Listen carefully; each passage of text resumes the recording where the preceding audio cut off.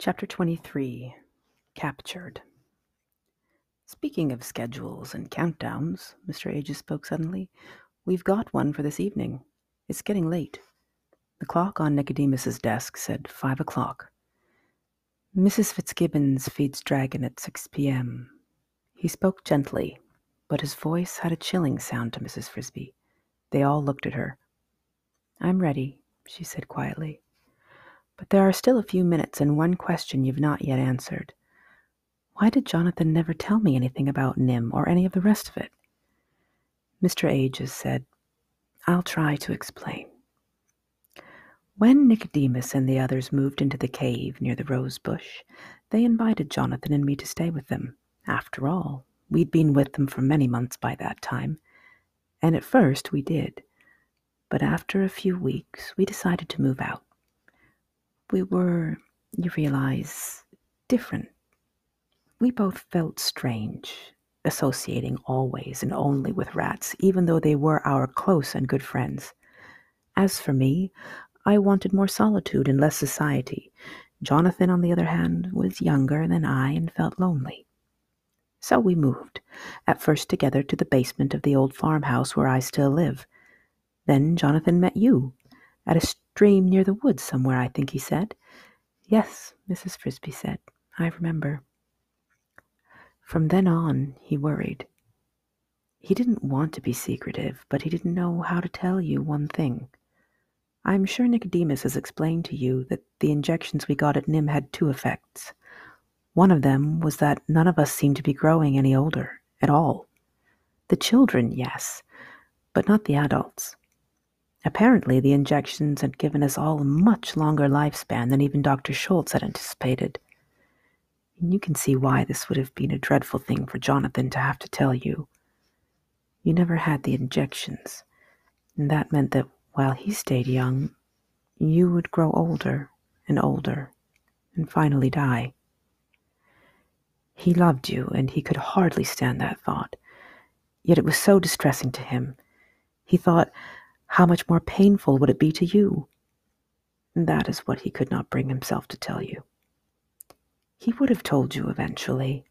I know he intended to. Indeed, he would have found it out. You would have found it out yourself. You would have seen it happening. But it was hard.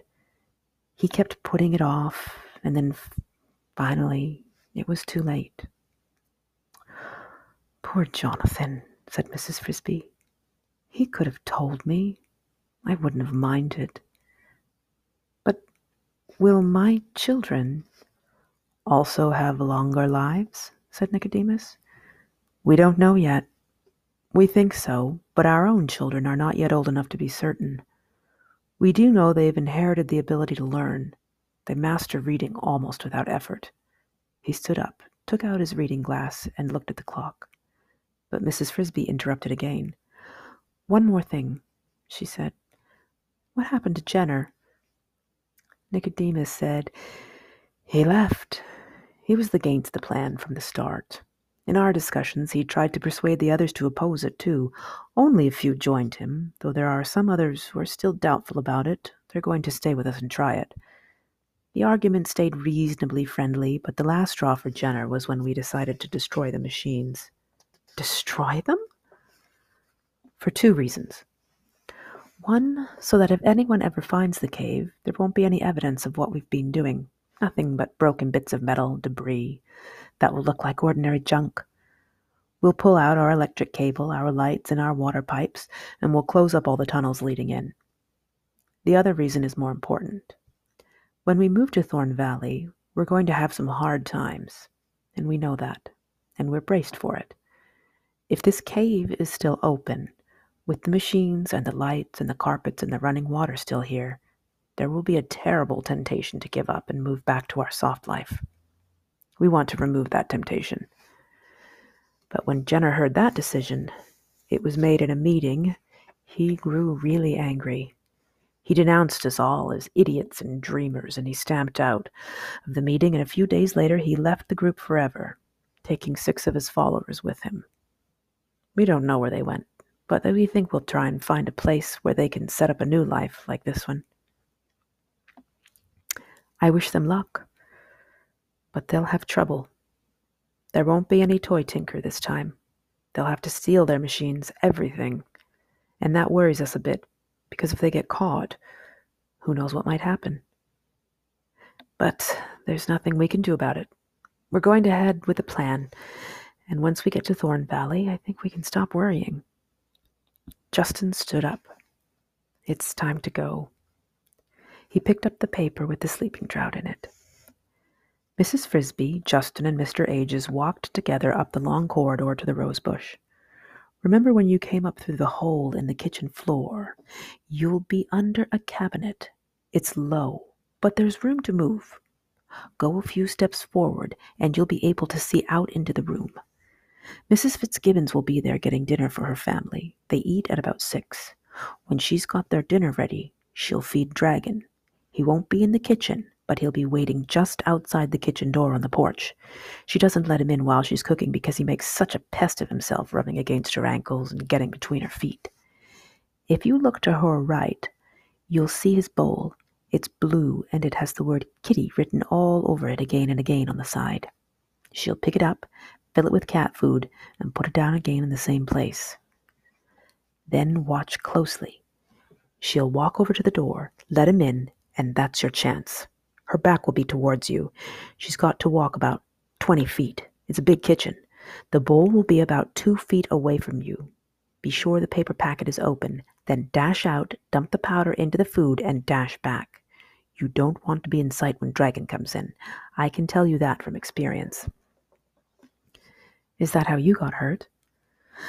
I got there a few seconds late. I decided there was still time. I was wrong. At the arch in the rosebush, Mr. Ages left them. With his cast, he would not be able to climb through the hole in the kitchen, and there was no point in his going further. Mrs. Frisby and Justin moved out of the rosebush and looked around them. It was still light, though the sun was low on the horizon. Straight ahead of them, perhaps 200 feet away, stood the big white farmhouse. Dragon was already on the porch, sitting just outside the door, looking at it expectantly. To their right was the tractor shed, and beyond that the barnyard fence and the barn itself, casting a long shadow. Behind them rose the woods and the mountains, and to the left Mrs. Frisby could see the big stone in the middle of the garden, near which her children waited. As soon as her task was done, she thought she must hurry to them and get them ready for the move. "We go under the right side of the house," Justin said quietly. "Follow me." They made their way around the edge of the yard, staying in the shadows, keeping an eye on Dragon. Justin still wore his satchel and had put the powder package in it. There was a basement under the main part of the Fitzgibbons' house, but the big kitchen had been added later and stood on a foundation of concrete blocks with only a crawl space beneath it. They approached this gray foundation. Mrs. Frisby saw that near the middle of it, a few inches off the ground, there was a square patch of darker gray.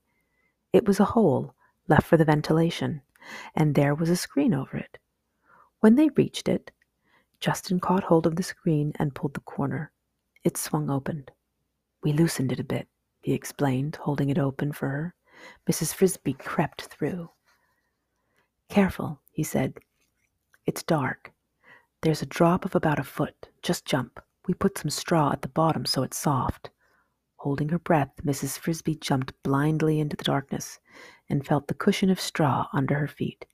In a moment, Justin landed beside her. They were under the Fitzgibbons' kitchen. "Now," he said softly, "look to your left. See the patch of light? That's the hole. That light comes from the kitchen. We've piled up earth under it so it's easy to reach. Come on." Mrs. Frisby followed him. As they got near the bright hole, she could see around her a little.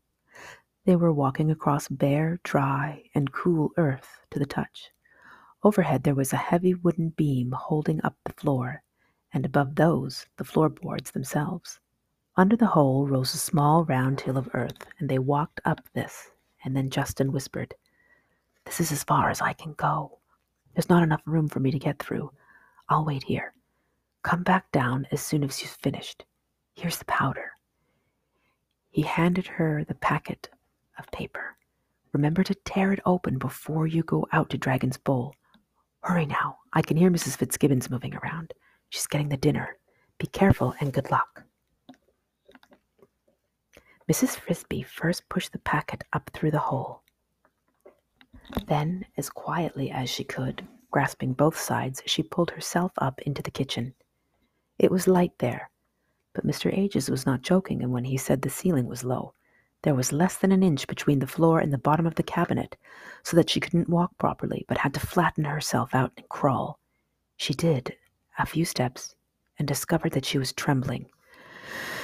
"Stay calm," she told herself. "Don't get panicky or you'll do something foolish and spoil everything."